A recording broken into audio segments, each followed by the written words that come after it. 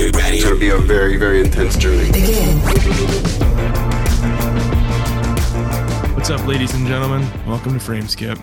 This is, I think this is episode 145. That's right. What happened to the energy? This sucks. What are you talking about? Nah, I'm just playing.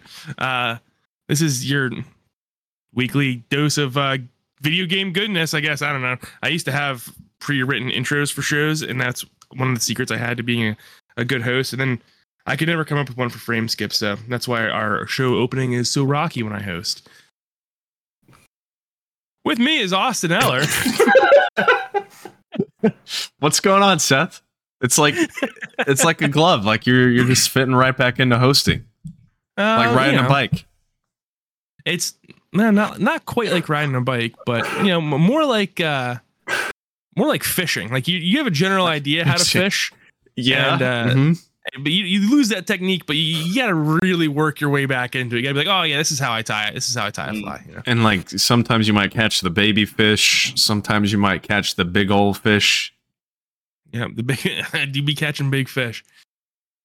With me is George Loftus. Yeah, I'm George. I'm hosting tonight's episode. Welcome to our shitty show where I'm shitty at my job at doing the show. Really glad to be here. Glad you fucking turd nuggets showed up for the real turd burger of a next hour. So glad you're here. It's not going to be a turd burger. It's going to be a delicious, well-made steak burger. Steak seasoning you get from Walmart. Some frozen burgers. Yeah. Some great value brand. Yeah, they sell that A5 Wagyu at Walmart. Good stuff. I gotta say something real quick. All right, I gotta say something, and it's because of you boys. This is a video game podcast, and I'm throwing a fucking yellow flag on the play for both of you because we fucking all bought Helldivers. All right, and as far as I can tell, I'm the only one that's been diving. Well, I've been diving left and right, up and down. Let me defend myself. I've tried to get on every night for the past 4 nights, and every single time I cannot. Mm-hmm. It tells me every single time that the servers are full. I literally cannot get in the game. I've been able to play 4 other times. Tuesday is what we call Goose Night with my San Francisco buddies. Don't ask why. I'm not even going to explain it, even if you do. So fuck it. Do it if you want to. I dare you. You're not going to get anything out of me. It's Goose Night. Hey. We're supposed to play games on Tuesday because it's Goose Night. Until you can play Helldivers. Yeah, so I'm going to play some Helldive. I'm going to dive into some Hells after this. But I've had some bad experience with the servers recently, so I haven't been able to dive into Hell quite all that much. Have you two... Did you swear on your lives that you've been trying to play and have been getting kicked out? I'm level 10. Yes, I've been playing. Yes, I've been getting in there. Fuck. Yeah. Because I had trouble the first 2 nights, but after that, it's been pretty silky smooth. Congratulations, man. I bet your copy of Skyrim on PS3 also played like butter. I don't want to hear it. Sometimes bad shit happens to good people. Yeah. It did, actually. Seth, when are you playing Helldivers next? When are you going to be on? I don't know about tonight. Tonight's Caitlin's birthday, so I'm probably going to be doing whatever she wants to do tonight, which she told me includes watching the Goofy movie. So drinking goat milk, and then George and I are going to go play Helldivers tonight. So, well, that's a fucking first. So I'm glad you guys are playing Helldivers tonight. That's a fucking second. I don't want to hear anything out of you. Sorry, we have other friends and other responsibilities, Seth. All right, it's true. Tough titties for my guy Seth. Sorry. I've been diving left and right. I've been diving on the bugs. I've been diving on these robots. I forget what they're called, but automatons. Clones. Hey man, I tried to dive so hard the other day. I jackknifed. What do you want me to do? I couldn't get into a fucking game. I'm not an engineer. I'm a diver. I'm a hell diver. I can only do so much on my end. Anyway, you guys liking Helldivers? Austin, what about you? How do you feel about Helldivers? Tell me about it. Okay. 3 times you've played. The 3 times I've played. The game is phenomenal. You're such a dickhead. The game is way beyond what I was expecting. And clearly it is for basically everybody out there right now, which is why it absolutely exploded out of nowhere. I'm not saying the first game wasn't good, but it was certainly more like indie style. I mean, It got some, I'd say, and George, you were probably more aware of it than I was, but it definitely had some conversation around it when it came out, especially in like the Vita community back in the day. But it was never like a big game per se. No I one never cared. played the first No one. one cared when it came to PlayStation 4. Right. And so I always thought the gameplay for this looked good. And we even talked about on the podcast like a while back that we would all buy it. I don't know if you guys remember that, but that was like maybe 7 or 8 months ago. We were talking about it and we said, if you guys bought it, I'd buy it. And it was just this trio of us saying that essentially we determined we'd all buy it at some point. But point aside, I was not exactly like overwhelmingly excited for it. I mean, I thought it looked good, but I didn't know if I was going to get it at launch, and just seeing all the gameplay videos, seeing all the crazy stuff people were doing instantly convinced me. And of course we all grabbed it pretty much at the same time. And I think the gameplay is excellent, man. It's there's something about it that's very like nostalgic. I don't know. It feels like very PS3 era to me, just the freshness of it in a way. There's something just unique about that game, and I think it's really well done. However, holy crap, the server problems. I wasn't joking, Seth, when I said I literally tried every single night for the past like 4 days, and I have not been able to get in, which is frustrating because I literally just want to play that game, and I have not played it since Friday. So I hope that they fix that problem. And I know it's like they're so successful right now, it's causing that problem, and I'm happy for that team. But at the same time, it's frustrating as somebody that just, paid $40 for the game, which, by the way, $40, we need more of that. We need more of that. But I agree. it's frustrating to have paid $40 for the game and frankly not being able to access it when I want to access it. But Sweet spot. $40 is a nice sweet spot for a game like that. Yep. I think it's sorry, go for it. No, I was just gonna say, and I think at $40, you did get me with the season pass, right? And because I feel a little better about. Oh yeah, I bought it too. Season pass. I bought it too. The Super Citizen. I will say the season pass, the premium one, a little weak. The medals required for it are like really expensive. So yeah, the you don't really progression get- I think could use some balancing, to be honest. Anyway, go ahead, George. I was gonna say, Austin, I think the reason you feel so nostalgic about it is this game kind of proves their vision, because this is fundamentally the same exact game as Helldivers 1. Yeah. It is the same type of humor. It is the same art direction. Little different like art style. That was a bit more cel shaded. I think some compromises had to be made to make everything work on Vita and PS3 and then eventually PS4. It like literally the only thing that's different is a perspective shift from isometric twin stick shooter territory into a third person behind the shoulder action game. So like they nailed it the first time 10 years ago, and this game is proof of concept. I've been playing a lot of Helldivers 1 in like the recent weeks with my friends for Goose Night in preparation for this. And it was such a seamless transition from the first game into the second game. And it was such a seamless transition that certain things that I wasn't expecting happened. Where like, oh, the robots even kind of look the same. And then you fight the robots, you're like, Jesus Christ, like this is terrifying. Like this feels like the flashbacks that Kyle Reese has in the Terminator movie, right? Where like all of a sudden you see like the post-apocalyptic Los Angeles and just like giant hulking machines like on the horizon coming towards you. There's like a giant hulking like Terminator machines, right? And there's giant Terminator machines that are even bigger on roller skates with laser arms that fly at you. Yeah, I don't love those. I don't hate love those them. guys. But like this is just proof that like, no, dude, they nailed it 10 years ago. It just that the audience wasn't ready for it, right? Or maybe it was like how many different ways can you use like the same ingredients? And it's like, oh, it turns out we actually just didn't want bread back then, we wanted something more like dessert. And man, this game is sweet as shit. Like this game rules. Yeah, it does. I've been playing it a lot, and dude, it's so fun, and it's caught on in such an extreme way that like definitely casual people are in on it. Almost everyone at my work that plays video games is playing it. In fact, I can see they're in a Discord right now. They're all playing it together. So I've been playing with them mostly because you guys haven't been online. And and we've been having an absolute blast. I one thing I do like that I don't know, I'm sure other games do this, but it's an interesting way for them to generate more revenue is they put up the 2 sets of armor on the Superstore every day, and they're only available for 24 hours. Yeah. Now I'm sure they'll recycle them probably eventually, but as far as I can tell, they haven't been recycled, and it's really interesting because it's like, all right, well, I'll log in tomorrow or I'll log in, today and see what the armor set is on the store, and if I like it, I'll buy it. I think I've bought 2 or 3 armor sets so far, just because I think they're cool. So and I don't, like I said, I don't mind supporting the game a little bit more like that because they only charged me $40 at launch. And other than that, I will say I agree with you guys. The login issues have been really annoying. I haven't had too many issues. Now tonight, or I guess today, right before I tried to log in, it wouldn't actually let me onto my ship. It stopped me from even getting into the game at all by saying the servers were full. That's what I keep getting. That was kind of annoying. Normally before that, it's been, I'll try to join a match and it'll be like failed to join game in my ship over and over again.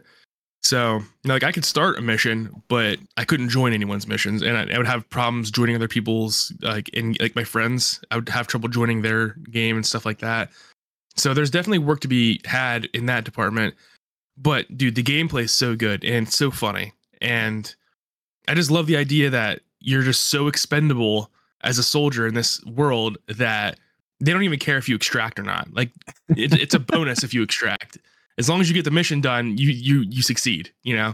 So it's pretty funny. And I watched Starship Troopers for the first time last night. I've never seen it. I didn't realize how much this game was Starship Troopers. It's like a 1-to-1. I wonder if they even tried to get the license for Starship Troopers and they couldn't, or what the deal was, because it's essentially the same exact thing. It's crazy, from the way the ships look and how they land, to the enemies, to like the armor and like the catchphrases the guys yell. It's like, wow, this is literally Starship Troopers. It's pretty cool because the character in my game is also banging Denise Richards, just like in Starship Troopers. So it's like a really accurate rendition of that movie. I've never seen that movie, and you should watch it. Yeah, I really want to. I saw that. What year were you born, Austin? 96. 96.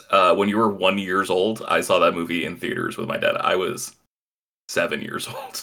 Nice. I probably shouldn't have seen that in theaters. No, definitely not. Especially there's a very long extended shower scene with a lot of nudity in it. My dad actually didn't cover my eyes for that part. He covered my eyes for the boning scene, and there's one scene with brains that he covered my eyes for. Yeah, it's like, here's a shower scene. You're gonna learn to be a man today. Here you go, son. It's not really. My dad's not his vibe. That wasn't like a concern. Not his vibe. Yeah. Okay. Yeah, I don't know. Yeah, I think the game is so good, but I've been having to go back to the server problems. The one I've been having, I don't know about you, George, but the one I've been having is where like literally won't even let me in the game. Yeah. So. I had that one today. That was what got me today. So I switched over and I'm playing Crisis Core. Other than that, it's just polishing off some missions, getting prepared for Final Fantasy 7 Rebirth. It's time. I'm ready. How many days away are we? Like 9? Yeah, the demo for the game came out today, right? Came out last week. Yeah. Did you play that demo? No. Okay. I will not be playing that demo. So, it's 29th is the release date. So my general strategy here, right, is I'm going to preload the game, download the demo. The demo is the first 2 hours of the game. I'm going to jump in that bad boy early. All right. Mm-hmm. Hopefully by the time I'm finished with the demo, full game's released.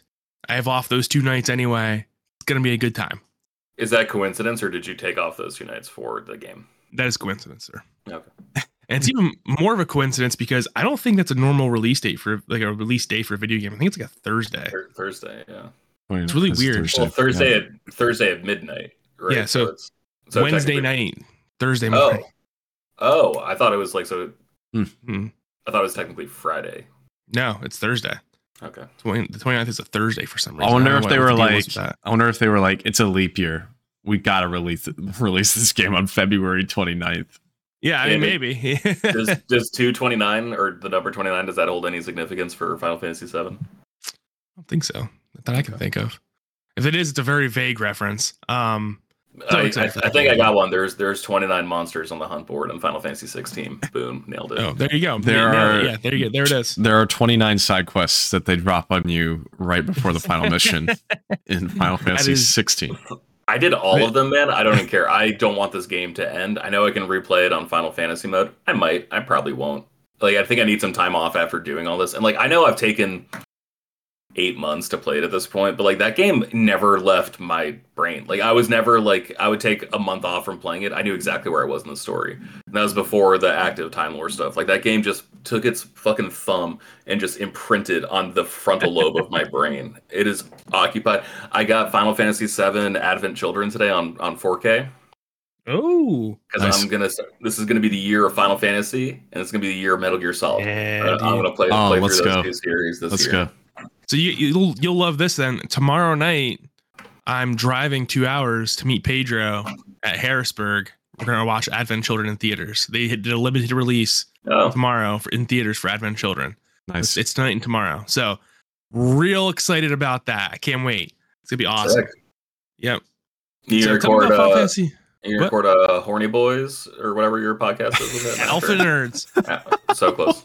What? I don't know. Maybe.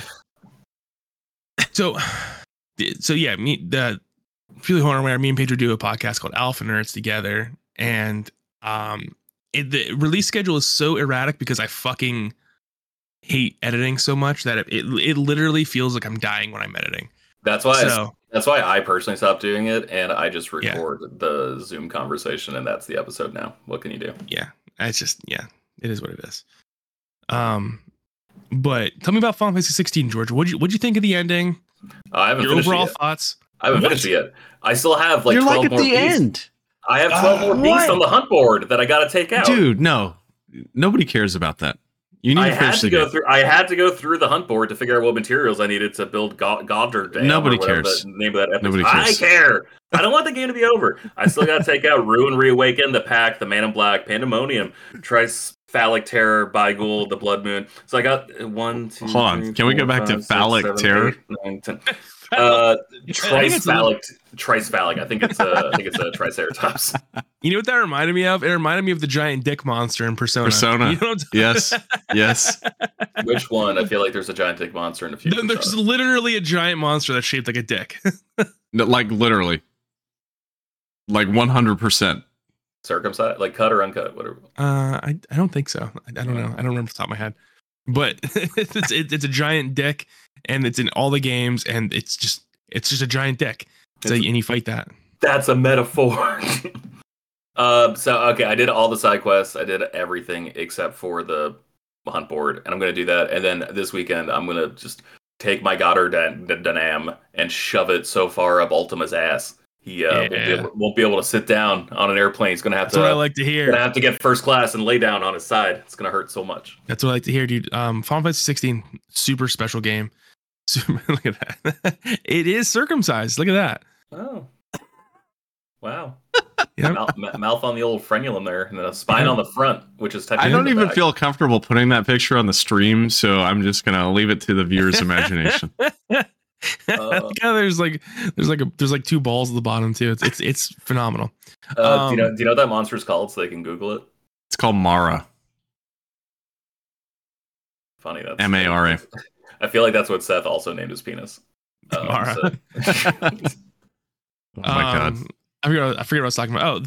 How do you feel, George, about the final chapters of the side quests and the journey they took to get there? Because I felt like the last side quests were so special, but I heard from so many people, including Austin here, that they didn't do them because the other side quests were like rubbing sandpaper across your eyes. The side quests at the end are probably like a highlight of the game so far for me, where it really is. It's the equivalent in like Mass Effect 2, how like you do loyalty missions to get people to like really believe in your cause, but like it doesn't, as far as I know, and Seth, you can correct me if I'm wrong, it doesn't do anything, like doesn't like improve your stats or whatever. It's like literally just like a emotional closure for you and that person's relationship.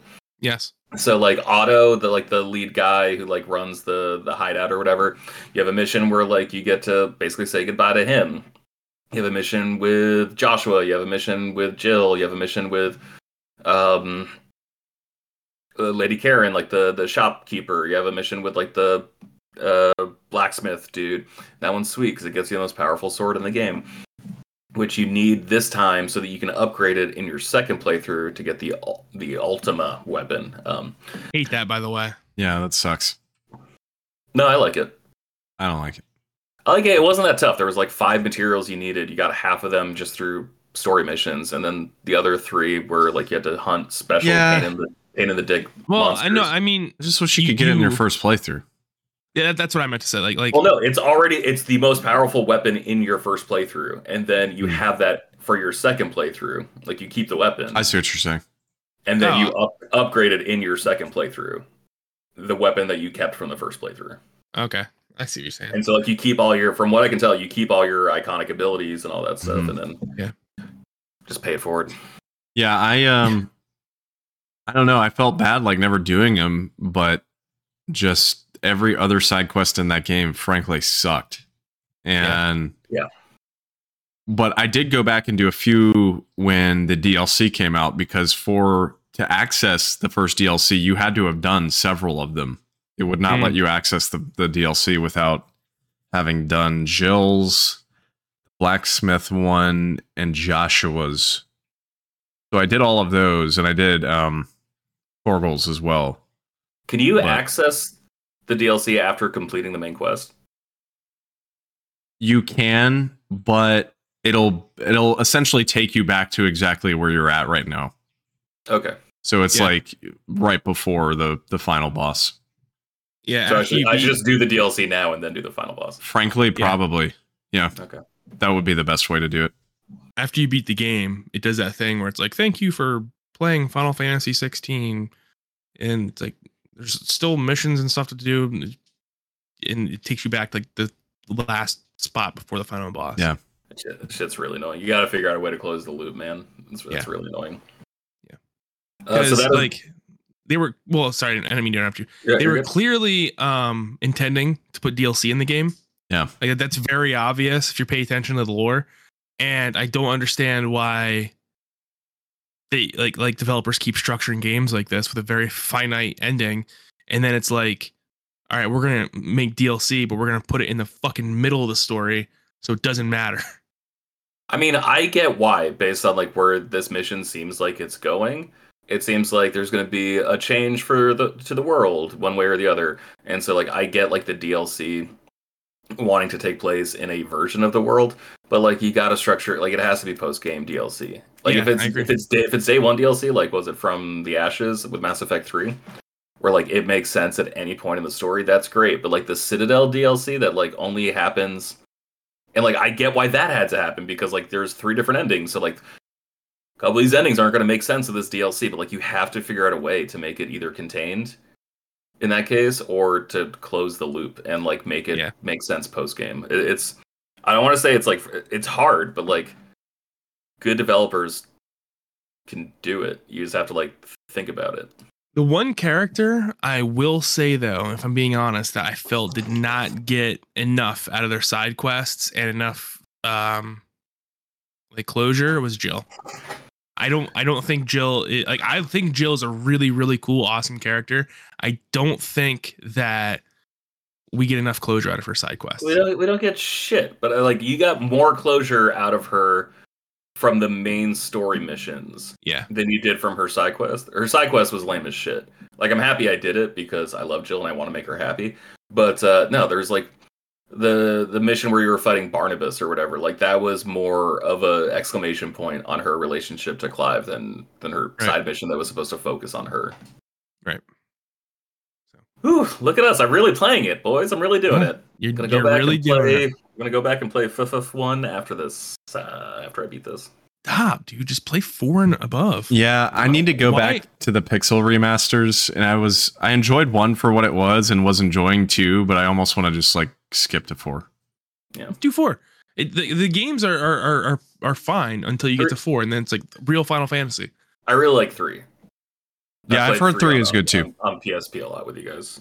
It's fine.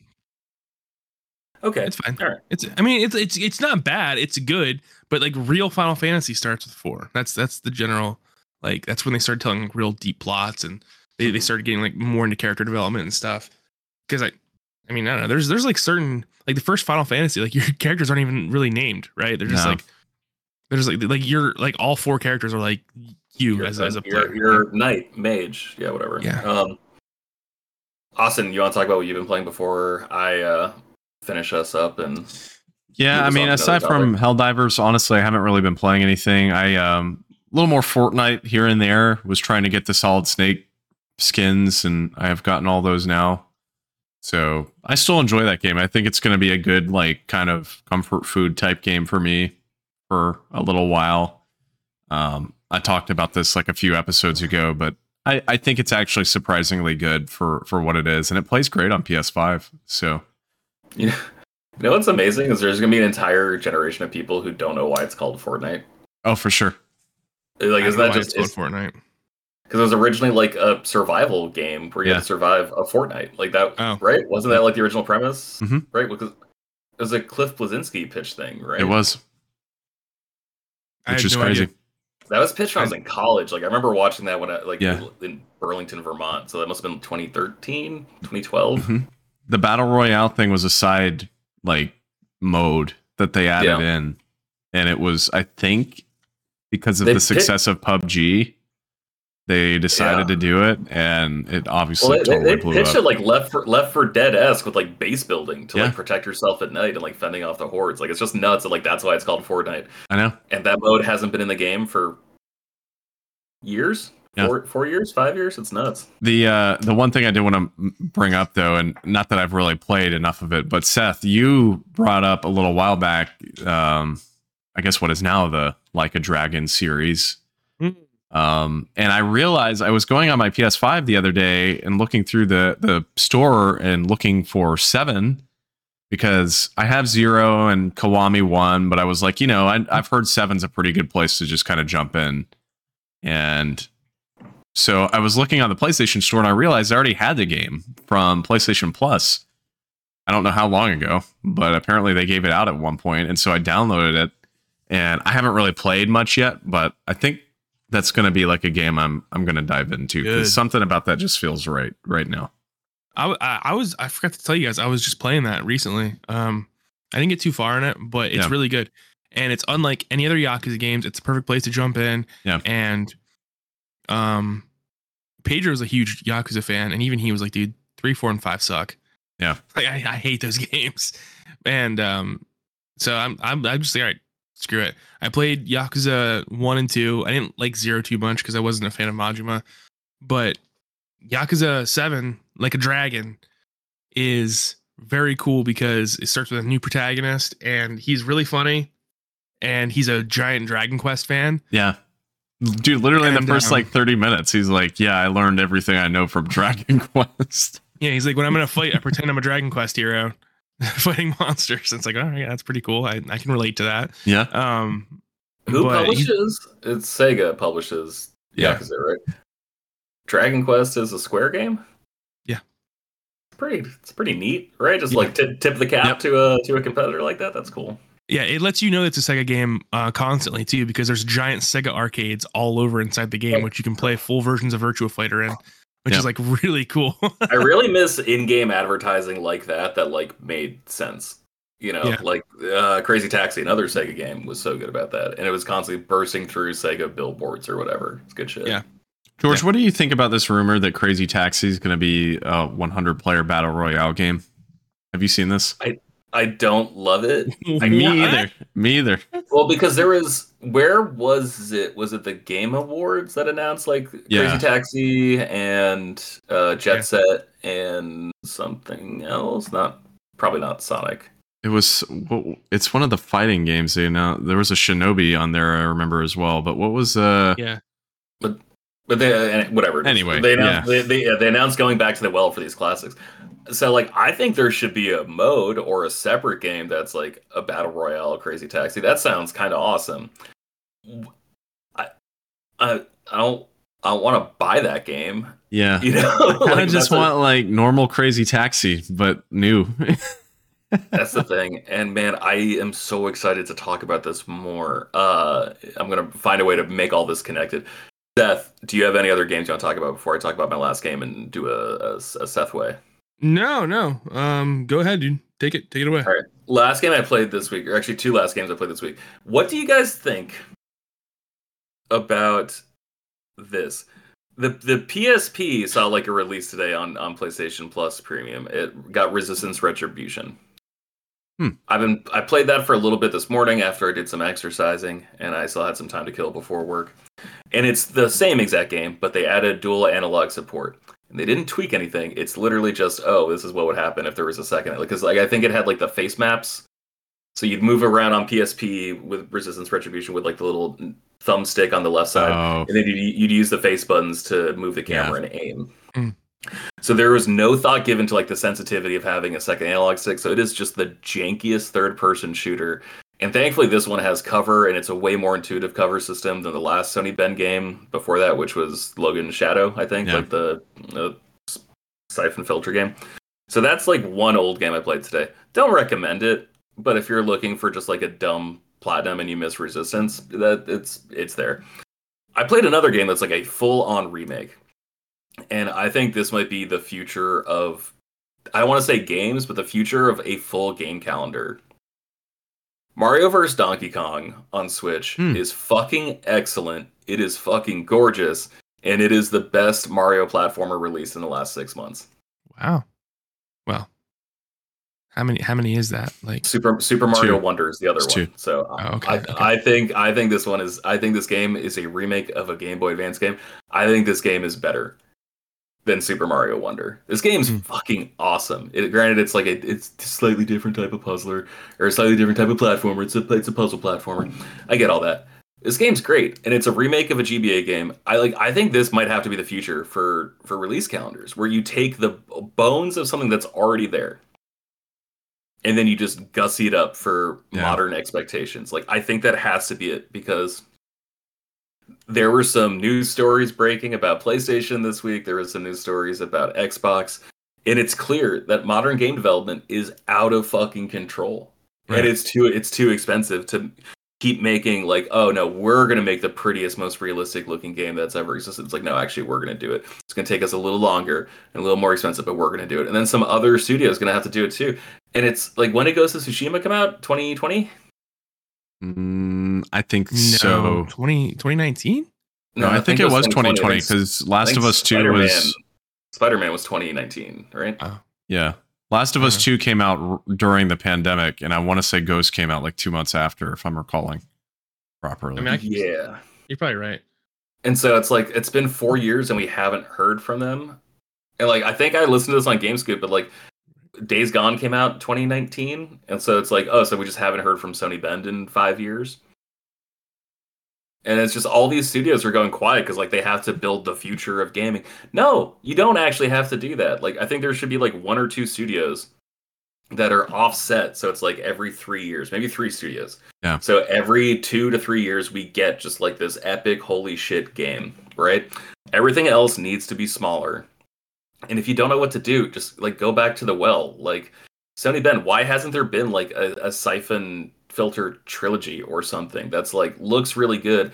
And hey, guess what? These 3 games combined take 16 hours to play, which means, wow, the development time for that's going to be way, way lower. Dude. If you're only building 3 games into 16 hours. Like, I think this is inevitable at this point because it's out of hand, man. It is fucking crazy. I made a list of all the original Xbox games I want to play for my collection. And like the average runtime for those games is like 5.5 hours. Yeah. For like a first-person shooter called Pariah. What the fuck else? Like a Togi. You know, like all these random games. I'm like, oh, that fell through the cracks. Like I really wish I could go back and play that. And they were 5 hours. They're like, I think the longest one I looked up was 13 hours. And that was like, it was a RPG. Those were the days. Was 13 hours. Those were the days. Like something's got to give. And so Mario vs. Donkey Kong opened my eyes. That game is fantastic, by the way. It is really pretty. It's charming. The opening cinematic is like genuinely hilarious, where Donkey Kong sees a commercial for the Mario toys and it's just like, holy shit, I got to get one. runs out to the store. They're all sold out. He loses his mind. Thankfully, though, across the street from the toy store is the Mario toy factory, and he just robs the factory. Takes every Mario toy that's there, and then the game is you trying to get your toys back. I never played this original one. I only ever played, was the DS one, the March of the Minis? I think that was the DS one. I played that, and that was it. Which was more like Lemmings. I haven't played that one. I assume it's like that. There's like, the way this game is set up is, I think there's 8 worlds. I think in the original game there were 6. They added 2 more for this one. And there's 6 levels, basically, in each one where it's just like puzzles, where you have to go through, figure out a way to get 3 collectibles and the toy at the end of it, right? Where you have to figure out how to get the key. That opens up the first part of the stage. Then you get to the toy in the second part of the stage. And there's collectibles along the way that you go for like 100%. So that's like the first 6 levels of each world. And then there's a 7th mission in each world that is like you having all the toys you collected and trying to basically do the same thing, but like with very clever puzzles where it's like you're leading, they're following, you have to adjust your height so to figure out ways where they can keep walking, but like you're against a wall so you don't fall off anything. Like it's shit like that, where it is just like, you know, spatial awareness and like how to keep pushing things when certain objects are blocked. And then the 8th is just like a boss battle with Donkey Kong, where it changes each. I mean, I've only played two worlds so far, but it changes each time. It's fun, and it's short, man. This is like a 10-hour game, 6-hour game. 10 hours, I think, to like get everything. If you're a maniac, 6 hours just to see it through. And like, man, that sounds fucking tight. And you guys were praising a $40 Helldivers 2. This one's $50, man. Like, this is just a good-looking game that's not $70. You know what game, we're talking about remakes and ports, you know what game I keep seeing that I'm actually like oddly feeling like the urge to buy is the Tomb Raider 1 through 3 remasters that they released. I've never played those games. No. Okay. Those games are like impossible. Yeah, a little rough. Yeah. I wouldn't recommend going back if you didn't play them originally, because it's not going to make fucking sense. It's going to be really weird to go back and look at them. That said, they did, like, I think I agree that it's like really sort of like, how the fuck was I supposed to know I could go there? Yeah. Gameplay or whatever. My biggest issue with the original Tomb Raider games, because like, remember on PlayStation Plus how they just used to give you like classics every month to like supplement like the whatever. I played all the Tomb Raider games because my roommate in college was obsessed with them. Man, those controls were just dog shit. Yeah, they're really bad. They were so bad, but they apparently made modern controls for this game. So I don't know if that breaks the game. I haven't actually seen any reviews. The only thing I've seen that like made it so, as soon as this game's on sale, I'm going to buy it no matter what, is like it has that thing in HD remasters where you press the start button and it goes from new graphics to old graphics, which was my favorite thing to do in Halo Anniversary. It works really well. Anytime a remaster has that, I'm just such a sucker for it. One thing I did want to say is, George, you were talking about how like video game prices are out of control and how they need to like make smaller games, and how, or like they go back to the well. I have been so impressed with Crisis Core, Rebirth. Is that, I think it's Crisis Core, Reunion, because it looks like a full-on remake, and it looks really, really good. It looks almost as good as Final Fantasy VII Remake. And I was sitting there playing it, and I'm like, man, this is enough. And I've long said that, like, I think video games have been trying for way too long to look like real life. And we don't need real life. I don't want real life. I play video games to escape real life. And I think there should be some sort of like artistic input in video games. I don't need them to be a one-to-one copy of, the world. So I agree with you. And Crisis Core is like a 15-hour game, I think. And like, that's perfect, dude. I'm totally cool with that. Yeah. And if you want to be sweaty and beat it in 2 nights, go ahead. Like whatever. And you feel like ripped off, I don't care. But there was also people that beat Final Fantasy 16 in the first weekend it came out. And I was like, I don't even fucking know how that was possible. Yeah. But I'm totally in agreement with you. I cannot stand. I mean, like, a long game is fine every once in a while, right? but Sure. I'm so tired of it, man. I'm so over it. It's like when I see a game is like 50 to 15 above hours, it's like exhausting. Yeah. Well, Especially because I have all these fucking Kaseki games I got to get through. it's that, man, and it's also like I really feel like all the stuff that gamers really complain about, where it's like, oh, it's just microtransactions, oh, it feels like it's pay to play. All that stuff is there to supplement the development costs. Like these games are so fucking expensive to build and then maintain For sure. Yeah. that it's a single transaction isn't enough to recoup their investment. So they have to figure out a way to extract as many dollars from you for as long as possible. And so like I actually think battle passes generally pretty good way to do it. Like you're gonna be playing the game anyway, the way it's set up, if there's gonna be other things for you to do. Yeah, I'll pitch you $10 every month, every 6 weeks, just to like keep going. So like I don't know how much money I've spent on Destiny. It's a lot more than just buying $60 of Destiny, Right. That's whatever. That's fine. But it's like, God, I want to get into fucking Madden so bad. But the Ultimate Team stuff just seems ridiculous. Where like you have to keep buying packs. And man, I watched this amazing video where this like former developer guy for EA Big went through and ranked all the EA Big games just based on like how they hold up today. And man, I miss it. I miss it. Like I'm not trying to say things were better than they weren't always better, but like they felt less gross at times, which is pretty sick. And because games were cheaper to make, you could get more weird games. When was the last snowboarding game? It was like a quarter, I guess, of whatever that Ubisoft game was, that like Riders Republic, whereas like 1/4 of the game was dedicated to snow shit. Like, come on, man. Like, why are there no futuristic car games when there was so many? Like, there was Jet Moto, there was Extreme G, there was Wipeout. All these different games could exist and flourish for $40 a pop, $30 a pop, whatever they were. And now we just can't get any because there's no way to figure out, like, oh, well, we need a returnable revenue stream. And it's like, what if you guys just didn't spend $8 billion making your game? It's ridiculous, One man. I thing- think we're going to have like a serious problem at some point soon. And I know we're going to get into the Xbox news in a minute, but one thing that came out of them this past week was them saying that the next generation of Xbox is going to be the largest graphical jump anyone's ever seen between generations. And I'm like, why?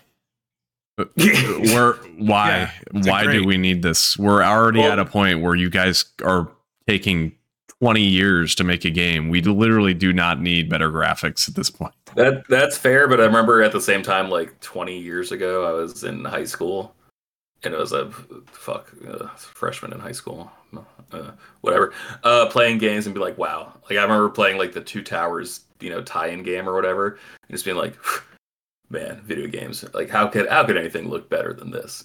So I feel like every generation you say like, we don't need any more. Like how can it look better than this? It can always look better, but your point about like the amount of time it takes to make it look better is not worth it.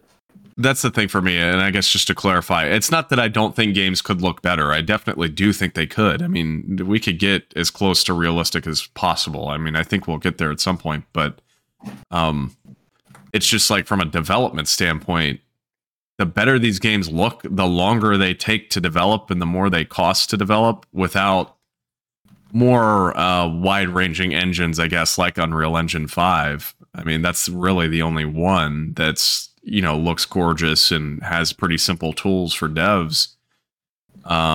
Without more expanded tool access like that, I mean, it's just going to get out of control. And it already is out of control. Well, that, or we're going to get to a point where like nothing looks unique. Like it's going to like, oh, I want to design an open world game. Okay, I'm just going to buy like an asset pack from Unreal. So every trash can is going to look the same. Now, I don't frankly give a shit if every trash can looks the same. But I also know these are creative people who have a vision. It's going to be the business people who say, just use the stock trash can. For sure. And they're the ones who sign the checks. They're the ones who give approval. They're the ones who allow things to get done. And then it's the creatives who are going to be fucking unhappy.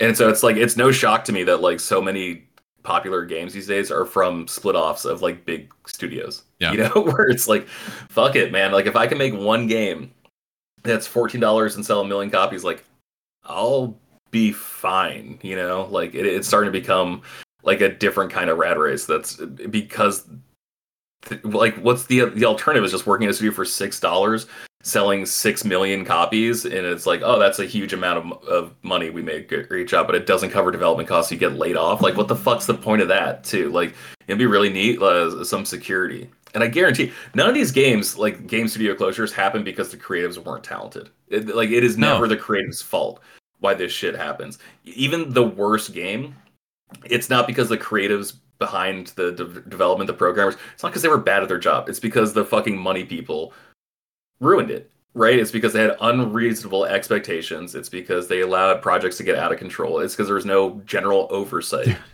And like, that's why shit falls apart. That's like when for big games. Yes. I know this has been forever ago at this point, but that's like when the first Tomb Raider reboot came out and it sold like, what was it, like 9 million copies or something, and Square was like, it undersold. I'm like, dude, Square always has some weird shit like that. Well, it undersold because all their Japanese games. I've been listening to a lot of GameScoop from like that era of games, just because I wasn't listening to GameScoop, and it's kind of exciting to listen to some stuff. I got some real fucked up stories to tell you about stuff that happened on GameScoop when we're not recording. But yeah, like it's in that era that we're talking about, and that was when like even like Japanese developers had no faith in the Japanese development community, right? They were like, man, this is all going to shit. The same way how like a few years later, like all Japanese like was it mangakis, like the people who work on manga and stuff, were just like, yeah, there's no such thing as good anime anymore. You know, like they were just shitting on their industry so much, and so like the reason Square selling that many copies wasn't enough was because it didn't change the fact that like 13-3 didn't sell very well. Right. This other game didn't sell very well. Yeah. One thing I will say though, just real quick before we move on, is pretty amazing that like maybe we need to figure out what Remedy's doing, right? Because Control being made for $30 million, that's a sweet spot. Whatever they're doing, let's mimic that. I don't care if it's hallways, right? Mm-hmm. I'm cool with that. Like, also, not every world needs to be open. They said, I forget the exact number, but they came out and said that Alan Wake 2 has sold like 2 million, I think, 2.5 million, which is for a title of that like caliber is pretty low. But when they announced it, they were like, congrats, we've sold this much. Like, it was very positive. So clearly they're doing something right when it comes to budget and like expectations for the sale of their games. George couldn't wait anymore. He's going to pay. Yeah. We'll fill it in. Austin, how you doing? I'm doing good. How you making out, buddy? I'm doing good, Seth. Doing good? How are you? I'm doing pretty good. It's my day off. It's my second day off. I'm taking off tomorrow too, so really happy about that. What are you going to be doing? You going to be drinking some goat milk? No, not drinking any goat milk. No goat milk. See that Andy's rocking her Stitch sweatshirt. That's right. Speaking of, have you seen the news that they're making a live action Stitch movie? Hate that. It irks me. It boils my blood. Why? Like, why do we need this? I don't know. What is that? Okay, here's a topic for you. Why do we need live action? And it's like Disney specifically. Why do we need live action conversions of Disney animated films? I don't know. Have any of them done well? Are any of them well received? I don't think so. Beauty and the Beast, I think, was generally well received, right? Like half of them came out and just died instantaneously, to be honest with you. But Disney refuses to give up on them too. Like they're like really like going after everything. Like I told you at the parks. By the way, we were at Disney World last week. That's right. I am so irritated they're making a Hercules live action movie. Like in my mind, that movie is perfect. And there's nothing wrong with it being animated. It doesn't need to be live action. And I just hate it. It kills me inside. So I'm looking at some of the ones they're working on right now. These are all live action projects they are currently working on. The Lion King sequel called Mufasa, The Lion King. Snow White, Moana, Lilo and Stitch, Hercules, Bambi, The Sword and the Stone, Robin Hood, The Aristocats, and untitled third Maleficent film. Those are all films they're working on that are going to be live action. Well, here's my thing. Why are they... Okay, so like, here's my problem with The Lion King, right? Why did we... We remade The Lion King. We called it live action. Not live action, by the way. All computer graphics. Looks worse than the original because it's fucking computer graphics and the original was beautifully hand-drawn animation. What is going on here? The Lion King is a 10 out of 10 perfect movie. We didn't need to remake it in shitty CG. Also, fuck off, Disney. Also, it's like a 1-to-1 remake. Yes. What was the point? No, but like, how is it 20 minutes longer? Oh, like it was the same. It was the same movie. It was like the same scenes. Like, how is it a longer movie? I'm looking through some of the ones that have released, and like I couldn't have even told you that some of these released. Like I do not recall The Sorcerer's Apprentice being turned into a live action movie in 2010. That one was actually a sick movie. That one was actually kind of fun. Yeah, that was I know that was a Disney animated movie. I don't remember that. The Sorcerer's Apprentice was like a short with Mickey Mouse where he was the Sorcerer's Apprentice and he he has to clean up the tower and then cast a spell that was like all the brooms, mopping and sweeping and shit. The Jungle Book that came out. Nobody ever talks about that. Jay Baruchel too. Yeah. The Jungle Book was fine. That was like the first one they did. Lady and the Tramp. That came out. Yeah. Apparently 5 years ago it did, Seth. Well, the reason they do this shit is because like it makes marketing easier. Right, and so that's in theory money they can save on the movie because they have to market it less because a generation of people knows what the Jungle Book is. A generation of people knows what the Lion King is. I was wondering if it was a trademark thing. If they're like, oh, we got to use this trademark so that it doesn't expire or something. And I'm not sure. Because I think the Jungle Book is public domain. Like most of Disney's stories are public domain, and so you're right. It could be where it's like, oh, well, this character design of Cinderella lapses, but then there was like a 30, 40, 50 year stretch where it wasn't, and like all these announcements were made before Republicans got pissed off at Disney and then like revoked they called it like the Mickey Mouse copyright law. Yes, right? Like I just found out about that recently because it was basically in place just for them because they kept donating to Disney. Like strong-armed politicians into extending the public domain law. I think it's 70. It's supposed to be 50 years, right? Yeah, they did it like 3 or 4 times or something. It was that sounds like a pretty reasonable thing to revoke, though. Like a rare dub for Republicans, right? So no, well, they did it because of like the wokeness of Disney World and Ron DeSantis and all that stuff. Like that was why they did it. I don't really care how we got there. It's more or less. I generally agree though that it was a good thing that it ended, just because it's like, well, give someone else a chance. But like all they ever do is adapt public domain shit anyway. So like that stuff is free for anyone to adapt. And then it's like the details in their movies that became the new public domain because everyone saw them. You know what I mean? True. Like the idea of like the 3 blind mice or whatever, like the way they look is the way you imagine them is the way they look in that movie. So like you can't make any 3 blind mice that look like the 3 blind mice from Disney. It's like that becomes the new copyright from public domain. Whereas like DreamWorks does that. Whereas DreamWorks does adaptations. Like Shrek was a children's book. How to Tame Your Dragon was a children's book. Even fucking Boss Baby was a children's book. It frustrates me to no end that we're taking these great movies and being like, let's make shitty versions of them. Like I will not watch the Hercules movie because the Hercules is a perfect movie. No, I love that. We are the Muses. You know, the best version of Hercules was in the hit franchise by Tetsuya Nomura, Kingdom Hearts. Yeah. The best version of Hercules was played by Dwayne "The Rock" Johnson in like 2012. That movie was so fucking bad. I never watched it. That movie was genuinely. Speaking of The Rock, the reason I think he's like really coming back to wrestling, like one, he's like on the board of TKO, which is like the parent company of WWE now and UFC. And like I just like all the shit I see on Twitter, like it's probably not true, but I've been seeing it so much I'm starting to believe it. It's just like all of his movies suck the past couple years. You know, like even like him in Fast and Furious like hasn't really been enjoyable since 5. And so it's just one of those things. Just like, oh well, no one likes me over here at this lunch table. Maybe if I go back to my old lunch table, my old friends will still want to sit with me. Like I'm probably getting Twitter pilled, but like that's kind of what it's starting to feel like. Well, let me look at his filmography here. Actually, his filmography is not as long as like you would think it is. Did people like the Jungle Cruise movie he did? Speaking of Disney, I never saw that movie. That movie fucking sucked. That was like okay. I think that was a day and date on Disney Plus because I was like still like pretty early pandemic. Like I think it was like 2021. I see. I wanted to like that movie so much. It was so fucking bad because it had vibes of Pirates of the Caribbean, right? Because it's a different ride like Pirates of the Caribbean. Pirates of the Caribbean shouldn't have been a good movie based on the ride. The ride is delightful. I love it.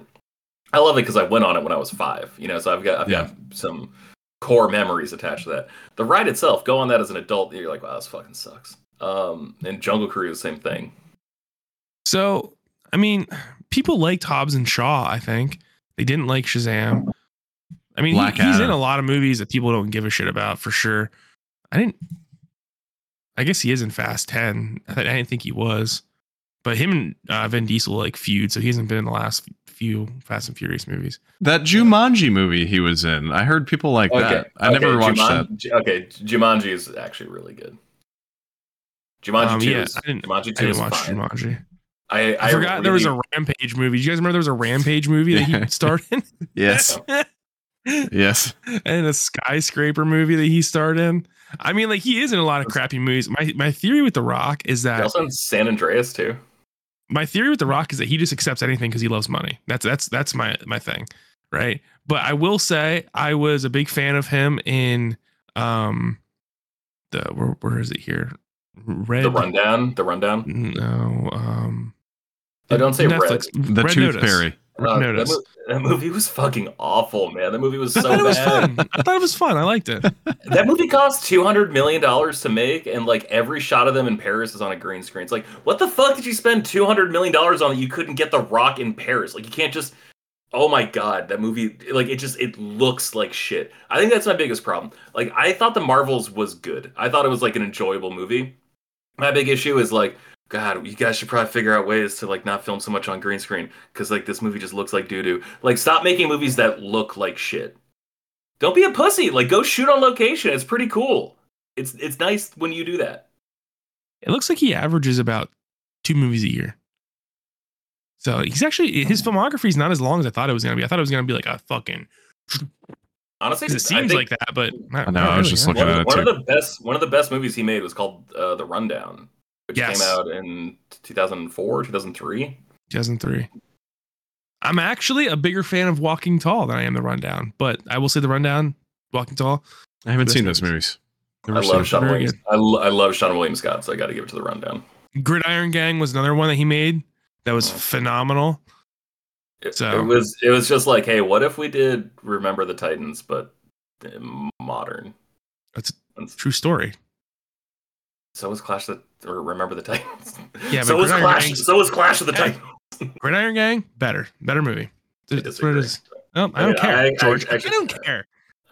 I actually don't care. Here. I actually don't care about either of those movies. I gotta be honest. The Rock says, I forget the quote that was in my head about Gridiron Gang. But it's a good movie. You should watch Gridiron Gang. Okay. I've never seen Remember the Titans. Did we move on to the next subject, or were you guys? No, we were flowing in conversation. We were slamming on some Disney live action nonsense. Okay. Yeah. The reason I brought that up and we had that conversation is because of this Xbox news that broke last week. So there was a lot of like rumors swirling, right, about like, oh man, Starfield's gonna come to PlayStation. Indiana Jones gonna be 6-month delay, then it's gonna come to PlayStation, and it just the idea of like exclusivity being over because like they paired that with the quote about like every screen is an Xbox, right? Like looking forward, just like real blue ocean strategy shit that like Nintendo was talking about in the mid 2000s. And so then they had like their podcast. I didn't even listen to the podcast. I didn't either. I read through the transcript because like I'll listen to like an authentic podcast if it's Phil Spencer on a gaming podcast that's not his. Like, yeah, I'll take that one. Like, I'll listen to that. If it's like an Xbox branded experience, like I don't care. Like, that's cool. You just made like a 60-minute, a 54-minute commercial for your brand. Like that feels different to me than getting insight into like an industry leader. I hate those podcasts. I know that's not what we're talking about here, but like the PlayStation blog podcast, I'm like, no, they'll put up an episode and it's like, first impressions of Horizon 2. Dude, you literally work for the company that made the freaking game. I'm not going to trust a word you say. Right. Anyway, So, There's my so spiel. this happened, and it happened in a really weird week where like Sony was also having some weird news stories come out at the same time. Not about them going multi-platform, but about them like announcing like, oh hey, we're actually not going to release any sequels to any existing IP for the calendar year 2025. Right? Like that was their big announcement. So like Yeah. Ghost of Tsushima 2, which should be fucking done by now. Like that's not coming out.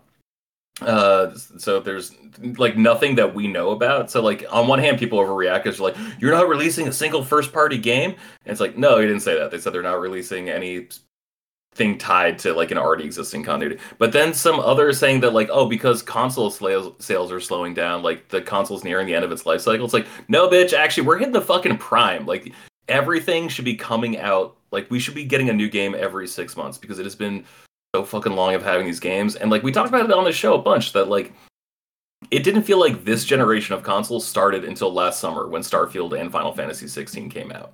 Right. For sure. And so these 4 games, like he didn't even announce which games, which is just like fucking infuriating that he didn't announce which games. But like the rumors are, it's Grounded, it's Peternament, Peniment. Yeah. Some other multiplayer game, I think by Sea of Thieves. Thank you. And then I can't remember the 4th game. Mm. And so that's the point, that it's like 4 games you don't care about, but Hi-Fi make Rush. sense as okay, Hi-Fi Rush. So it's like 2 single player games and 2 multiplayer games. The multiplayer games make perfect sense. Like those games live and die by their user base. You want that on as many things as possible. For sure. And it was announced that like basically PlayStation 5 is outselling Xbox Series X and S 2-1. So yeah, it makes sense that you'd want to like open this up to greener pastures on other consoles. And like that ties into our conversation that we were having earlier about just like the rising cost of development, where like you need to recoup, you need to get eyes on your product. Well, like you need to get dollars. I just think, I mean, it seems to me like maybe the original plan was to go full like third party exclusive. Like maybe that was a push from the top of Microsoft, and maybe the guys at Xbox kind of pushed back on it, and they reached a middle ground on that, because it doesn't really make sense to just go like, oh, we're only releasing 4. It's like, well, no, there's more that are eventually going to come. You're not just going to release 4. And also you already publish Minecraft on PlayStation and Switch. Yeah.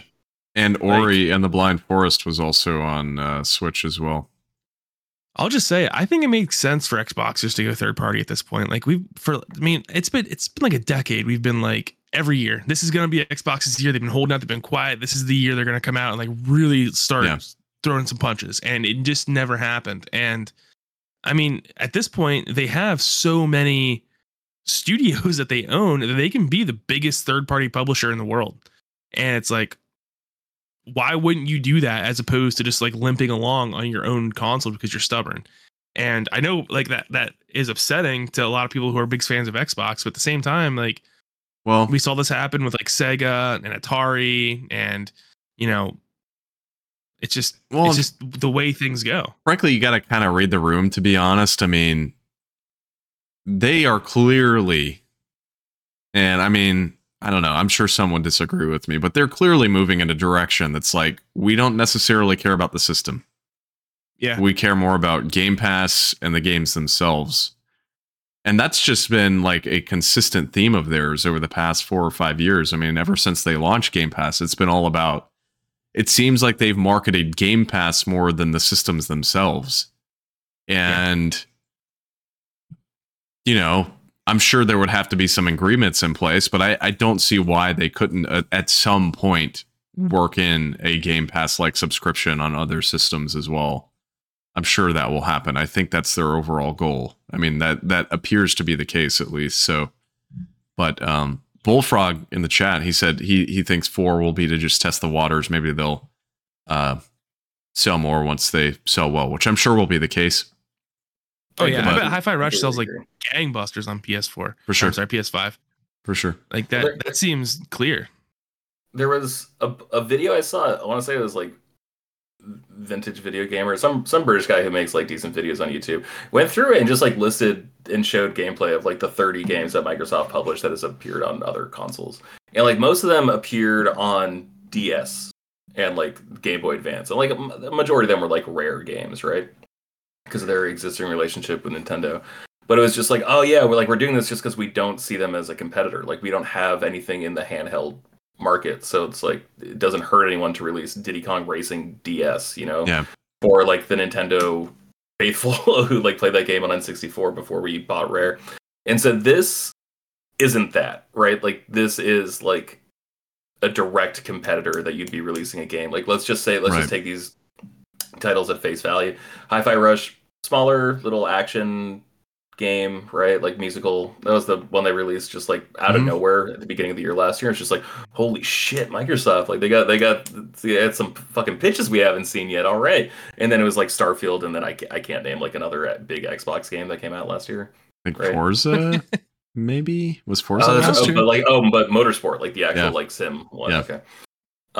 Okay, yeah, that was yes. I forgot that happened last year. Yeah. But like these other games, like they make sense because, like we said, or like I said, like they live and die by their audience, and like you guys agree with that, right? Like a game like Grounded, a game like Sea of Thieves is only as good as its user base. Yeah.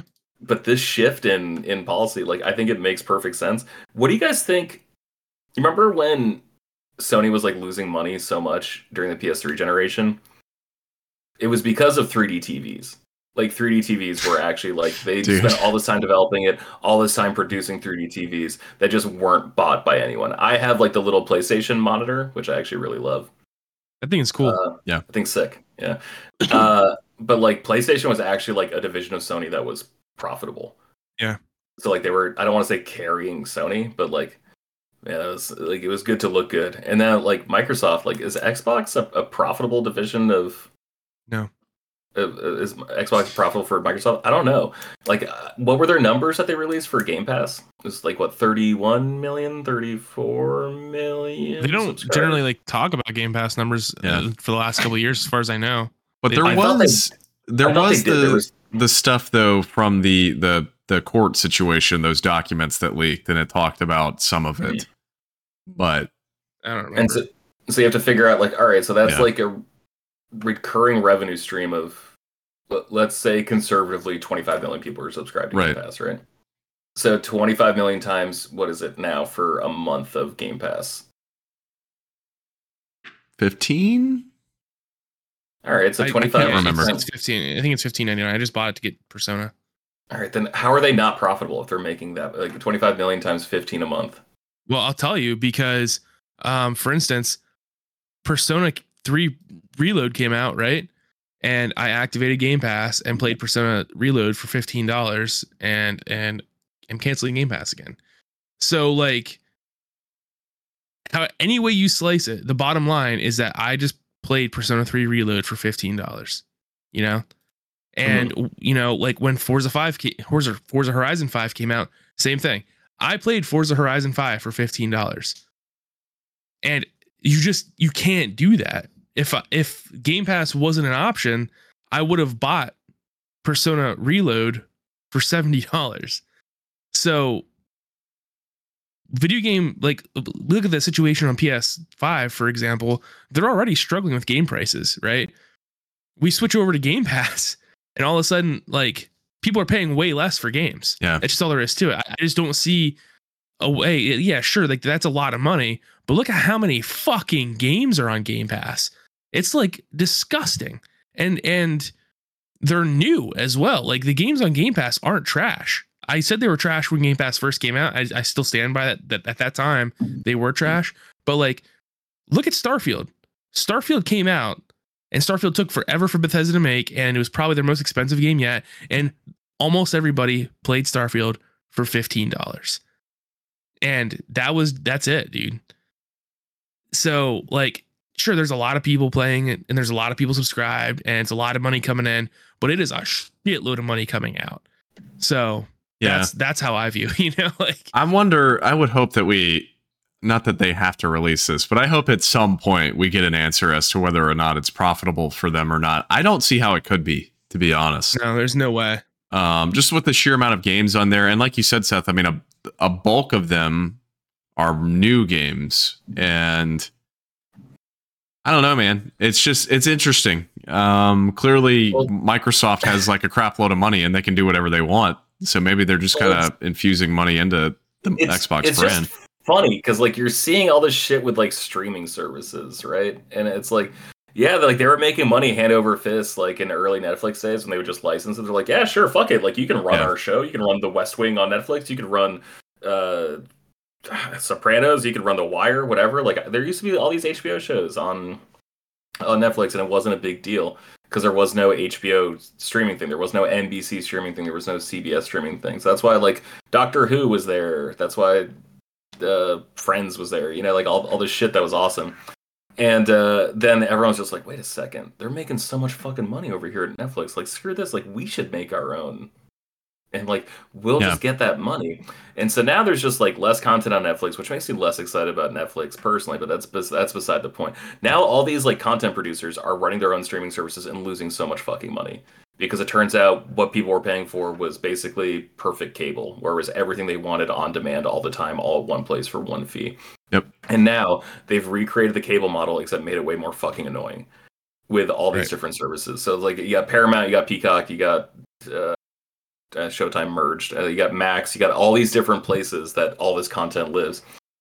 And like they're finding out how expensive it is to the point where like HBO is now starting to license their stuff out, you know, because like they're trying to generate interest in Max by giving some of their shows. Like I'm pretty sure The Wire is now back on Netflix. Like it's Ballers, speaking of The Rock, which is actually a pretty good Rock series, all things considered. He's like a sports agent in Florida. Like Ballers is on Netflix.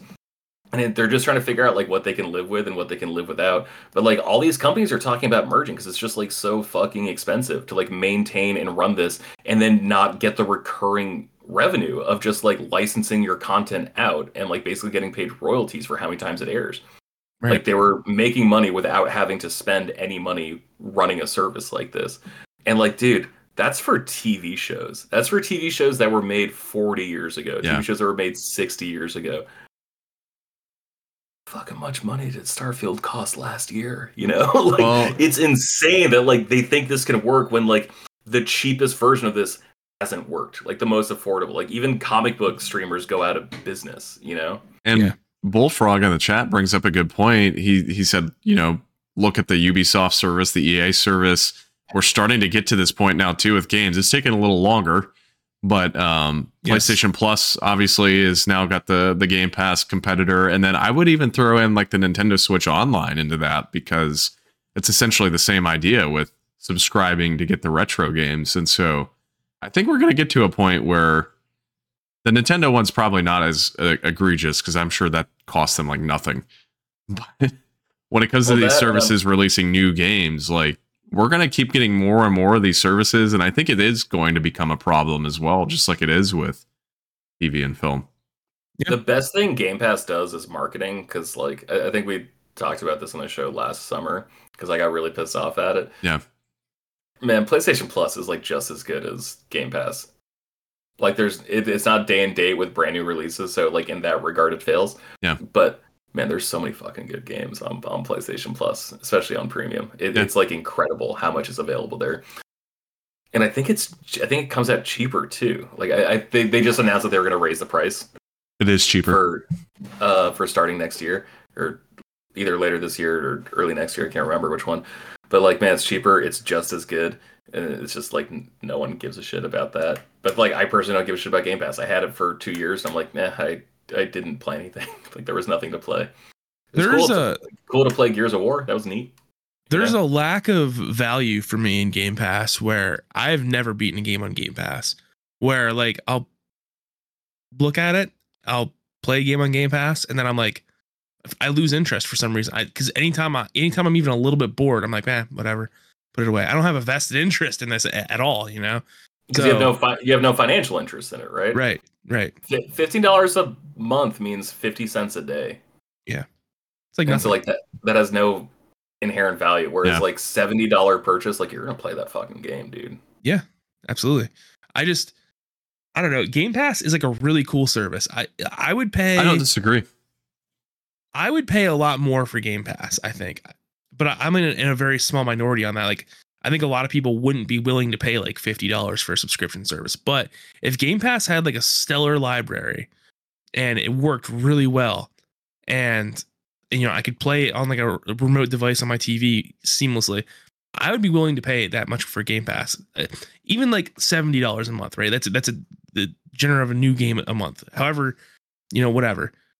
There is so much value in Game Pass, and Microsoft is not extracting it because I think they're scared of the price tag. They're scared if they jack that price up to $25 or $30 a month, probably they're going to get a ton of people to drop out, probably because they look at other subscriptions like Netflix and whatnot. And they're like, well, we can't charge people more than Netflix, right? And we can't be the most expensive. But the reality is that the products on Game Pass are probably far more valuable than the products on Netflix or HBO or anything like that. Like it's insane the amount of money that's in Game Pass. And I would not be surprised if like it is really putting a hurting on Microsoft's wallet. It would not surprise me in the least if Game Pass was like draining money from Microsoft. This is also what companies do, though. Like, how cheap was Lyft and Uber when that shit came out, right? You could get across town for $4. Like in San Francisco, it would cost me $4.75 basically to get from downtown San Francisco to my apartment 5 miles away, like no matter what the traffic was. Right. And now, like, you take a Lyft, that's that same distance. It's like $25. Like they came in, they ate the cab business, destroyed that model by undercutting them, rode that for 5-6 years until the cabs just couldn't take it anymore, and then they just jacked the price up. And it's like, I assume that's going to happen. They're talking about that for sports streaming, where I think it's ABC/ESPN.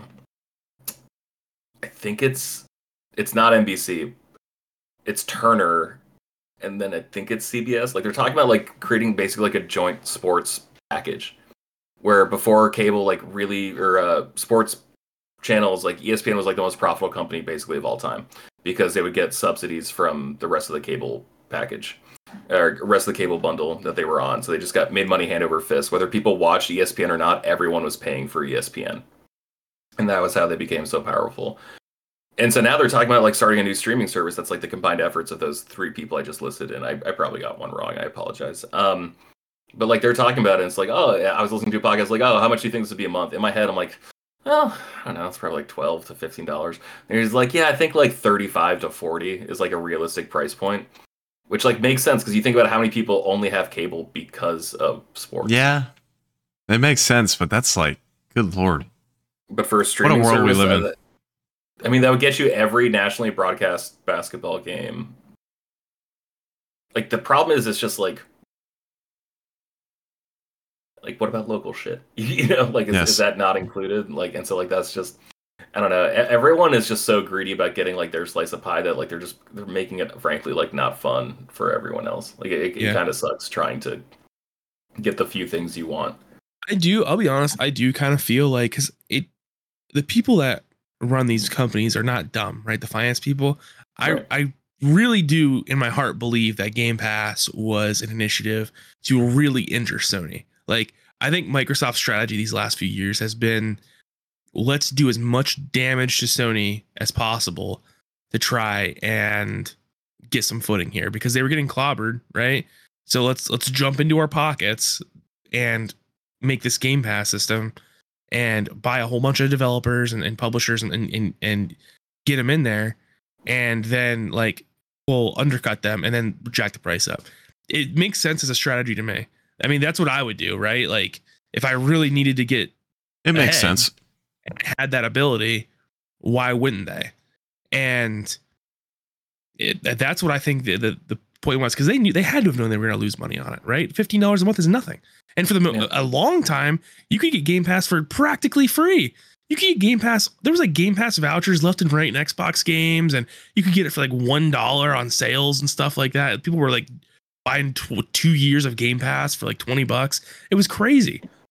Dude, I don't know if you can still do that, but there was a period of like for several years where you could, it would like somehow upgrade your Xbox Live Gold membership if you added Game Pass to it. So people would go and buy like 4 years of Xbox Live Gold, then do the $1 thing, and it would be like a fraction of the price for 4 years of Game Pass. It was some ridiculous deal. People were doing that. So, and Microsoft knew people were doing it. Like, they're not dumb. It was there for years.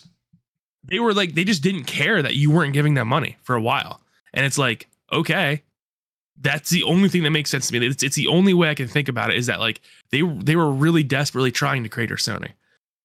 So, and it seems like it has not worked in their favor whatsoever. So now it seems like, okay, holy shit, let's break the glass and start publishing these games on other platforms to make some of that money back. All right. I think we covered that topic pretty good. Does anyone have any closing thoughts? I don't think so. I don't think so either. I'm excited to talk about Nintendo Switch news next week. Next week? Do you want to talk about it tonight? I don't know. How long have we been running? 1 hour? Like an hour and a half. 6 hours. Like 6 hours. All right, we can talk about it next week. We had a good show. Well, let's save that because there's also like a Nintendo Direct That's true. happening this week, right? Yeah. And so next week we're not going to make. I think there's a Pokemon Direct happening the 29th, so we're gonna miss that one. But or is it the 27th? Is it today? Is it Tuesday? Hold on, now I gotta look it up. I did see, however, that there's a rumor going around, as there have been, about literally everything, including that Xbox thing. A duck just quacked. I didn't know that these were an option. There's been a rumor going around about how apparently they're going to announce like gold and silver remakes at that event next week, and I 100% do not believe that.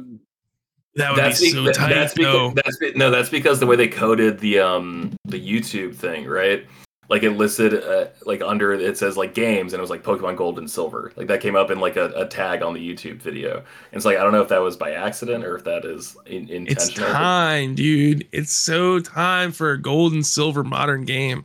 Do you want it to be like Let's Go, or do you want it to be like Brilliant Diamond, Shining Pearl? February 27th, by the way, so 1 week from today. So we will have seen it for next week's podcast. All right, next week's a Switch episode. In theory, Coach will not be here again, right? No, what do you mean? We've been waiting on him.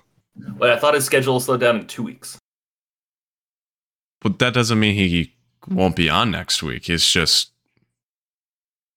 It kind of made it sound like he won't be able to make an episode for the next 2 weeks, which isn't that different than the last 200 weeks. But I mean, I like it. You know, it's fine. 200? Oh my god! Yeah, that's actually probably accurate. Yeah, I miss that fucker. So yeah, dude. If I was to choose, I would choose a Brilliant Diamond Shining Pearl type remake, because I liked Let's Go, but I wasn't a fan of the. Like I don't want to evolve my Pokemon with candies and catch the same Pokemon over and over and over again. It's not how I like to play Pokemon. Yeah, I'll play Pokemon Go, right? But when I'm playing like the actual games, I want to like catch my Charmander and evolve my Charmander, right? Like I don't even get deep into like the traits or whatever the fuck they're called. You know, like the very small stats that grow and like the stack. Yeah, the or IV and EVs. Is it IV or 4? Because it's also there's IVs and there's EVs. The IVs are the ones that the Pokemon innately has. The EVs are the ones I think that grow as you use the Pokemon. And the IVs, when you go to the hospital and you need like some fluids, those two. It's also where really smart people go, right? Like they went to college at the IVs. Yeah, right. True.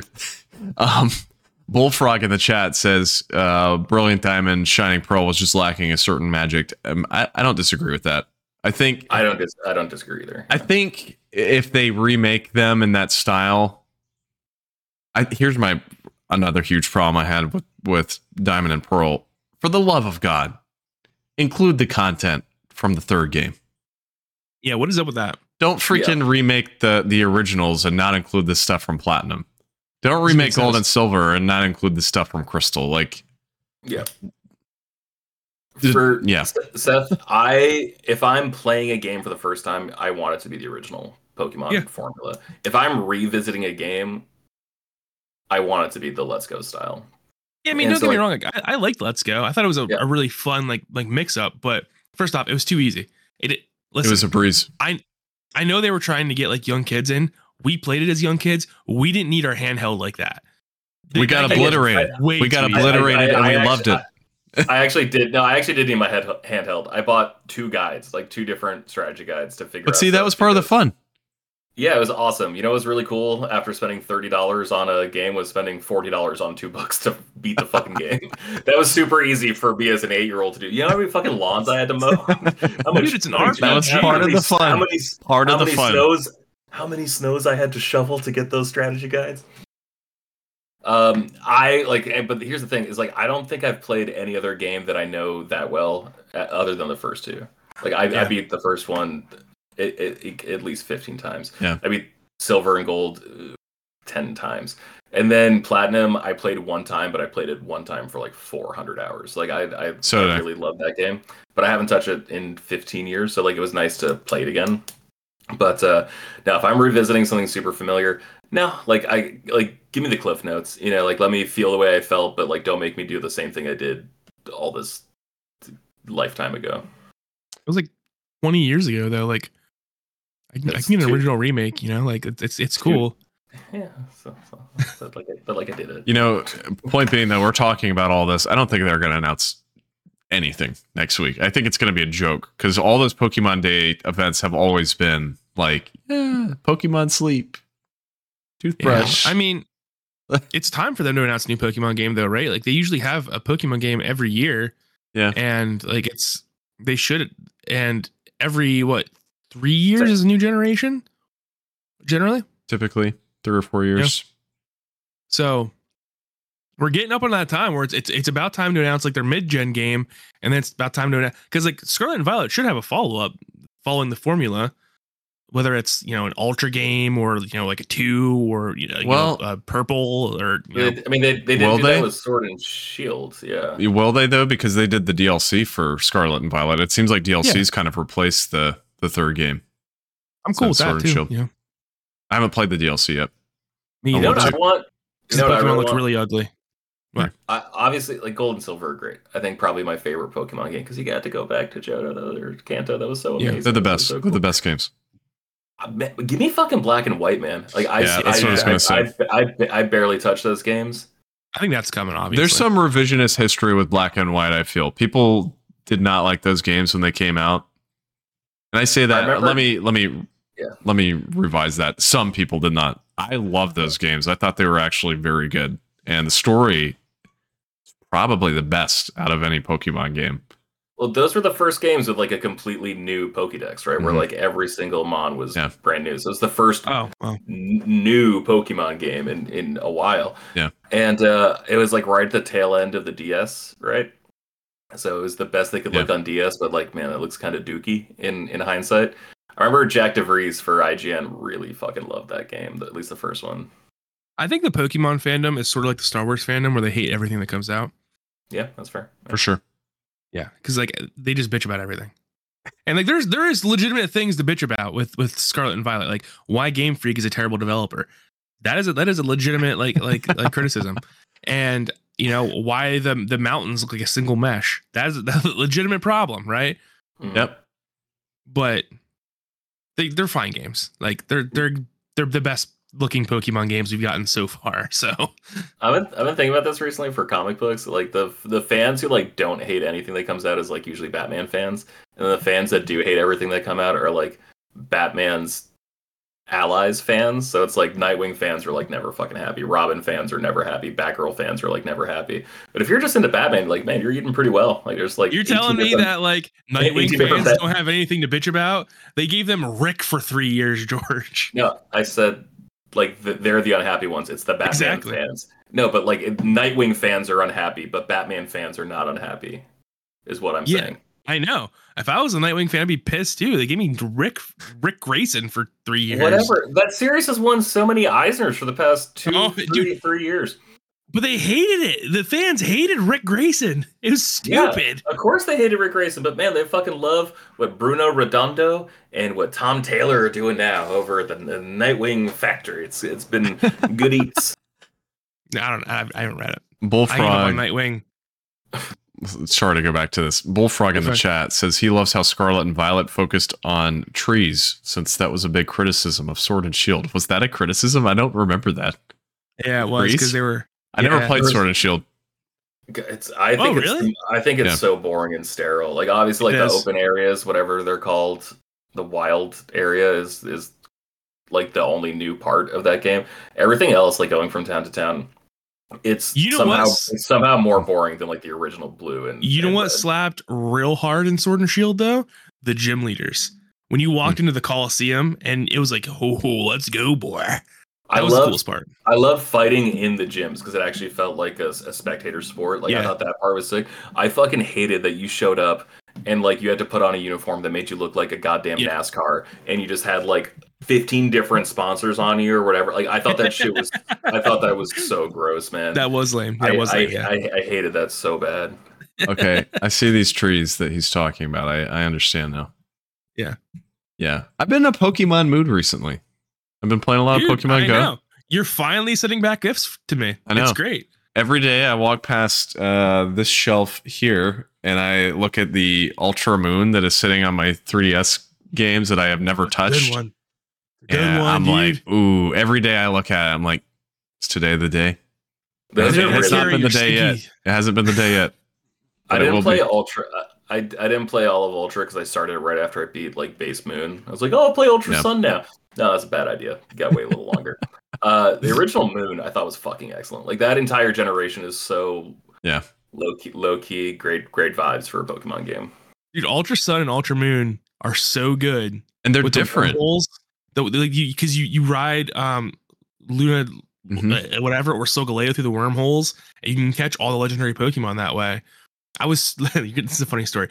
I was so addicted to this and doing these wormholes and like grinding out the legendary Pokemon because the dopamine is such a hit when you see the legendary Pokemon show up, right? That I was running the karate studio at the time, and I would dead ass be like, all right, guys, just keep practicing. Go in the back room and play. These fucking little kids. They're just doing karate. I would peek my head out. Like, all right, fucking here we go.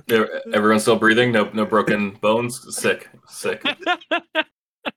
Hey, Johnny, good job chopping that wood. That's like the worst karate sense I've ever. Get over. Oh shit, Entei. Oh no. God, get out of here. Sorry, guys. No, I said I'm your sensei, not Entei.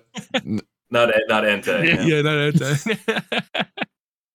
Yeah, that's a true story. I said Reggie Nice, not Reggie Ice. Two totally different things. All right. Well, regardless, ladies and gentlemen, I'm sure we will have a lot more Pokemon talk in the next 2 weeks. For sure. But I think that wraps up this episode. Any closing thoughts, comments, concerns? This is a good episode. I like this one. It was good. It was good. A lot to say. I'm not predicting anything for this Nintendo Direct at all. It's third party. Metroid Prime 4, dude. Metroid Prime 4. It's all isn't it all third party? Oh yeah, for the first half of 2024, which we're almost halfway through already. That's a lot of calendar release dates, though. That's 12 weeks of possible gaming. And like, I get it. Like, I'm all for announcing something and then releasing it right after that. I think that's a really cool way to do stuff. Plus, you only need like a couple months of hype anyway before people really get excited. But like, holy shit! True. The first half of 2024. How many games can you possibly have in the next 3 months? You know. Well, that's all. It's all third party stuff, and like Mario vs. Donkey Kong just came out. That was like part of Nintendo's last summer presentation, right? That was where we heard about that. And so we still have Princess Peach, which comes out in March, and then I assume like the big summer game is going to be Paper Mario. Yep. Thousand Year Door remake, which is coming out this summer, which I am super looking forward to. But like that was supposed to take care of us for the first half of the year. So like now it's the third party's turn to, pick up what Mario vs. Donkey Kong laid down as a beautiful foundation as the legacy. Here's the best Mario platformer of the last calendar year. Here's my prediction. All right, you guys ready for this? I bet they're gonna announce a new Super Monkey Ball game. That'd be sick. I mean, there's one. Isn't that awesome? Wouldn't that be so cool? Wouldn't that be so cool? That happens. No, that game is pretty perfect. Dark Souls 2 on Switch. Oh, didn't that already come out on Switch? I don't think so. The first one did. Oh, okay. Yeah. Makes sense then. There you have it. All right, ladies and gentlemen. There's our predictions. I guess we're going to come back and check on them.